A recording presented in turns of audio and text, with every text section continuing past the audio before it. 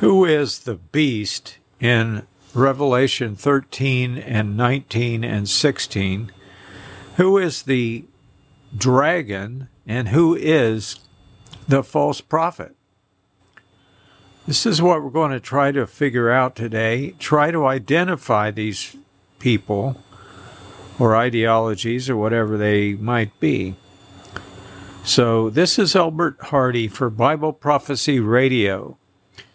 I think it's about time we all came to a better understanding about these three: the beast, the false prophet, and the dragon.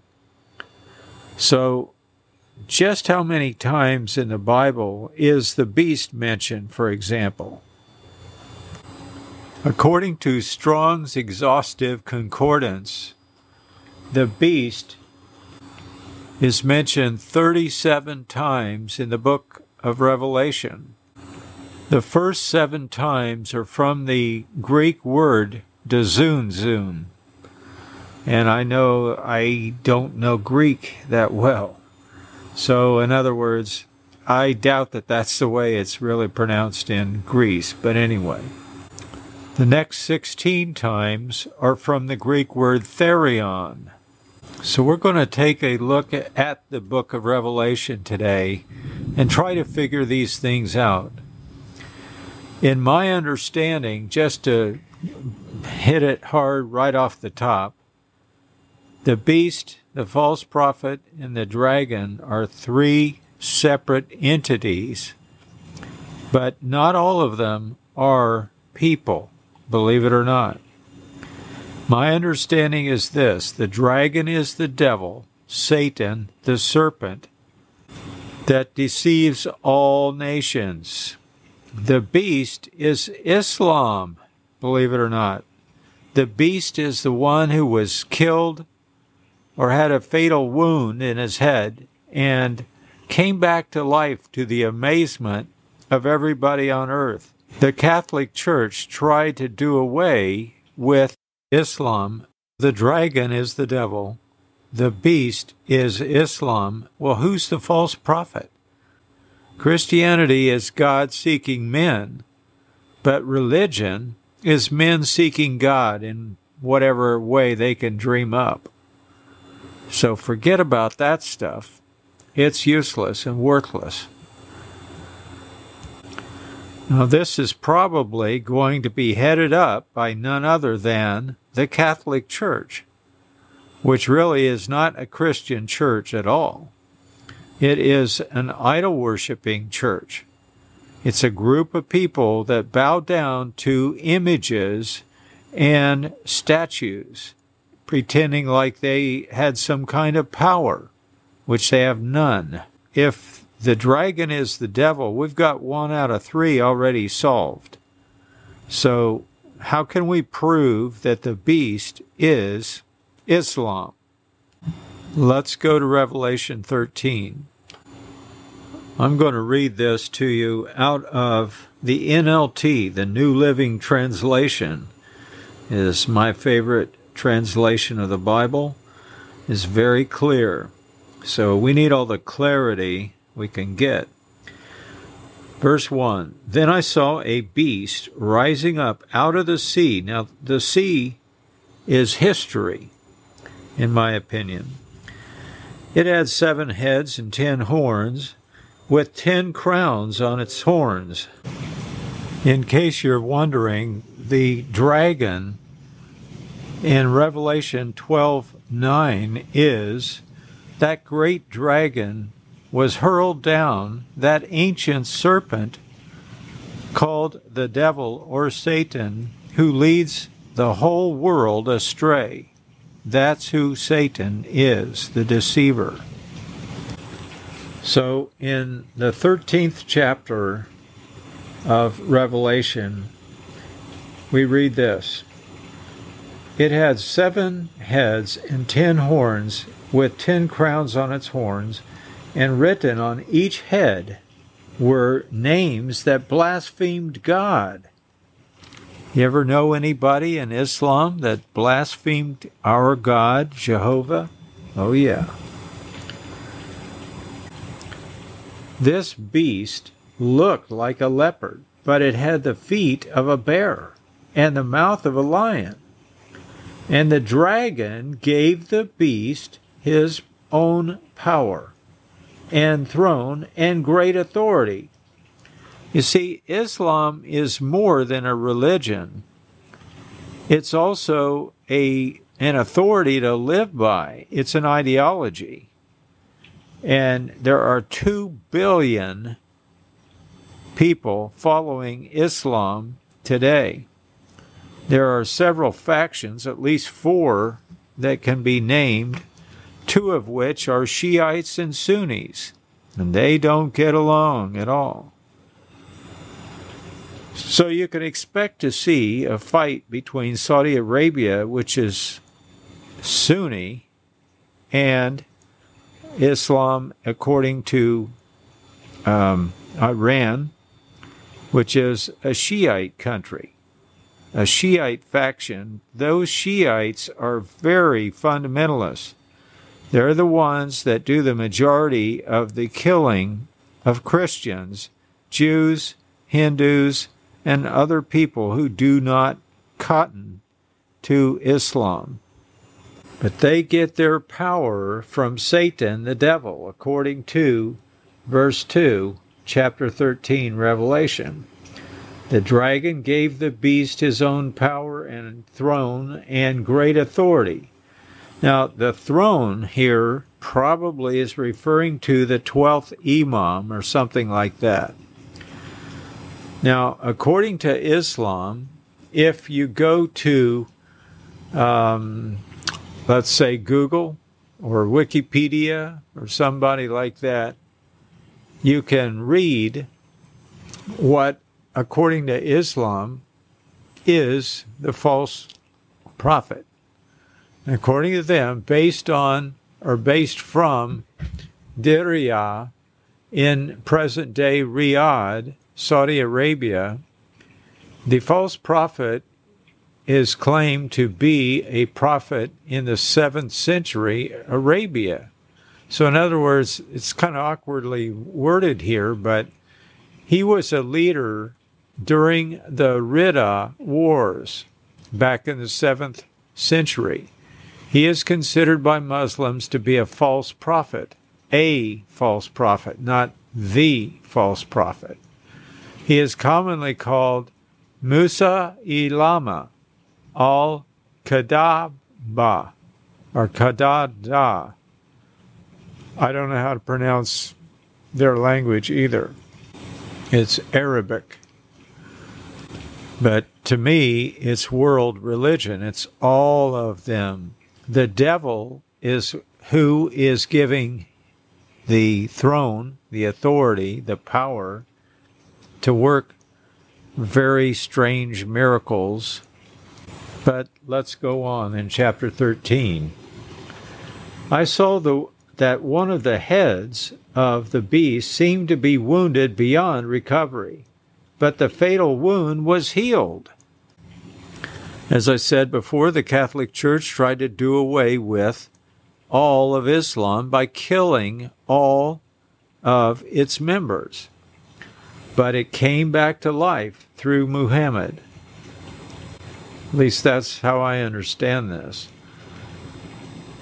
The whole world marveled at this miracle and gave allegiance to the beast. They worshipped Satan, the dragon, for giving the beast such power. And they also worshipped the beast.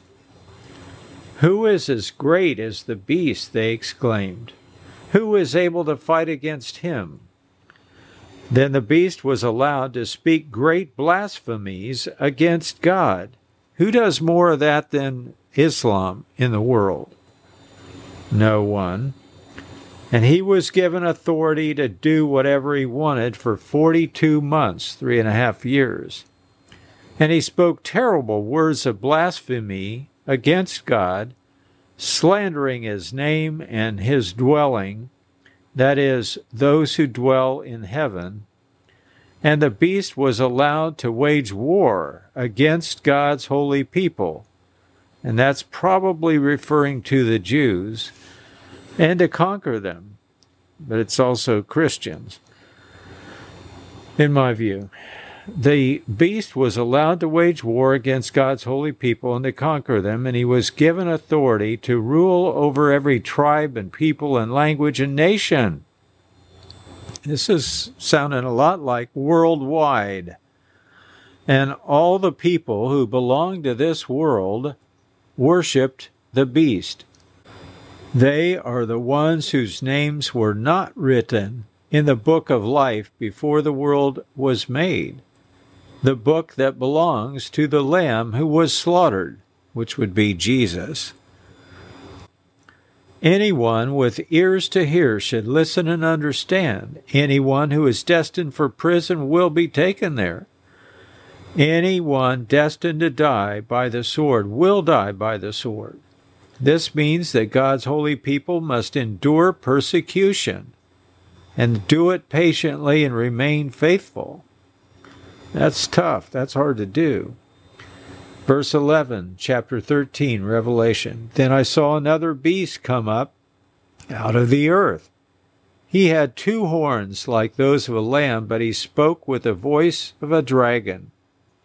He exercised all the authority of the first beast, and he required all the earth and its people to worship the first beast, whose wound had been healed, Islam. So somebody's going to come along, probably the 12th Imam, and say that all the earth must worship Islam.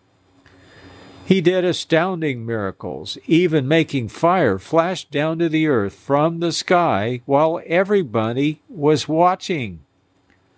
And with all the miracles he was allowed to perform on the behalf of the first beast, he deceived all the people who belong to this world. You see, Christians are not included in that. He ordered the people to make a great statue of the first beast, who was fatally wounded and then came back to life. He was then permitted to give life to this statue so that it could speak and probably move. I added that. And then the statue of the beast commanded that anyone refusing to worship it must die. Ever know anybody like that? Well, the Islamic peoples do that. He required everyone, small and great, rich and poor, free and slave, to be given a mark on the right hand or in the forehead. And no one could buy or sell anything without that mark, which was either the name of the beast or the number representing his name. Wisdom is needed here. Let the one with understanding solve the meaning of the number of the beast, for it is the number of a man. His number is 666. And that's the end of chapter 13. There is no other people group on the earth that does the damage that is done by the beast, the Islamic people. They have had their power given to them by the devil himself, and they are angry, hateful, and miserable people. There's no love in Islam. Check it out yourself. Read the Quran. Listen to what it says in chapter 16 about the beast. This is starting at verse 2. Revelation chapter 16. So the first angel left the temple and poured out his bowl on the earth, and horrible, malignant sores broke out on everyone who had the mark of the beast and who worshipped his statue. Then the second angel poured out his bowl on the sea, and it became like the blood of a corpse, and everything in the sea died. That's a lot of fish. Then the third angel poured out his bowl on the rivers and springs, and they became blood. Now there's no drinking water. And I heard the angel who had had authority over all the water, saying, "You are just, O Holy One, who is and was and always was." Actually, it reads, "Who is and who always was, because you have sent these judgments, since they shed the blood of your holy people and your prophets. You have given them blood to drink. It is their just reward." And I heard a voice from the altar saying, "Yes, O Lord God, the Almighty, your judgments are true and just." Then the fourth angel, verse 8, poured out his bowl on the sun, causing it to scorch every one with its fire. Every one was burned by this blast of heat, and they cursed the name of God who had control over all these plagues. They did not repent of their sins and turn to God and give him glory.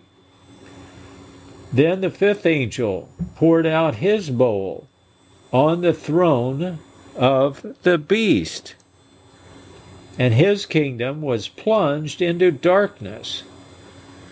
Now, this is exactly what I was saying last week in chapter 34 of Isaiah.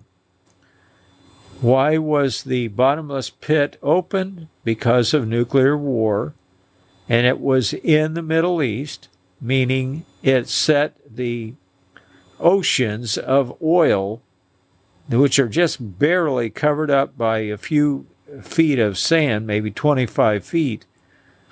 A nuclear bomb going off over that is going to blow all that sand away and set that oil ablaze. That's a fire that cannot be put out by human beings. We don't have the power to do that. Once we open it up, we're all in trouble, everybody on earth. You can see that because it's going to cloud the skies, preventing rain, preventing weather of any kind. No snow, forget about that, which means no drinking water, and no crops, which means no food for man or beast. The world will be in real trouble, and it'll start to wobble. The whole earth will be shaking for months. Many people will die from that. There will be few men left, according to Isaiah. It goes on and says, his subjects ground their teeth in anguish, and they cursed the God of heaven for their pains and sores, but they did not repent.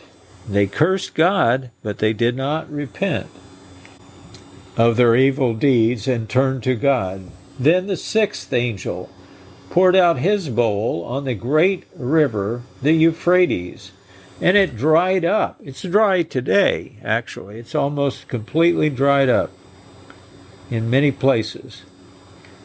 It dried up so that the kings from the east could march their armies forward toward the west, i.e. Israel, without hindrance. And I saw 3 evil spirits that looked like frogs leap from the mouths of the dragon, the beast, and the false prophet. That's exactly what we're talking about today. They are demonic spirits who work miracles and go out to all the rulers of the world to gather them to battle against the Lord on that great judgment day of God the Almighty. Verse 15. Now these are the words of Christ in red. Look, I will come as unexpectedly as a thief. Blessed are all who are watching for me, who keep their clothing ready, so they will not have to walk around naked and ashamed. The clothing he's talking about are these white robes of righteousness, in my opinion. And so keeping those clothes ready means keeping their righteousness top-notch, clean, and pure. Verse 16, and the demonic spirits gathered all the rulers and then armies and their armies to a place in the Hebrew named Armageddon. Yes, this is the Battle of Armageddon he's talking about. Then the seventh angel poured out his bowl into the air, and a mighty shout came from the throne in the temple, saying, "It is finished." Then the thunder crashed and rolled, and lightning flashed, and a great earthquake struck. It's the worst earthquake since people were placed on the earth. The great city of Babylon split into 3 sections, and the cities of many nations fell into heaps of rubble. Now that's a big earthquake. That's a worldwide earthquake, such as was never before. 19, in chapter 16 of Revelation. So God remembered all of Babylon's sins, and he made her drink the cup that was filled with the wine of his fierce wrath, and every island disappeared, and all the mountains were leveled, and hailstones weighing as much as 75 pounds fell from the sky on the people below, and they cursed God because of the terrible plague of the hailstorm. And that's the end of chapter 16. Now we need to introduce the great prostitute. This is in chapter 17. One of the seven angels who had poured out the 7 bowls came over and spoke to me. "Come with me, and I will show you the judgment of that great prostitute who rules over many waters," or many peoples. "The kings of the world have committed adultery with her, and the people who belong to this world have been made drunk by the wine of her immorality." So the angel took me in the spirit into the wilderness. There I saw a woman sitting on a scarlet beast that had 7 heads and 10 horns, and blasphemies against God were written all over it, like graffiti. The woman, I added the graffiti part, the woman wore purple and scarlet clothing and beautiful jewelry made of gold and precious gems and pearls. In her hand she held the golden goblet, or a golden goblet, full of obscenities and impurities of her immorality. A mysterious name was written on her forehead: Babylon the Great, mother of all prostitutes and obscenities in the world.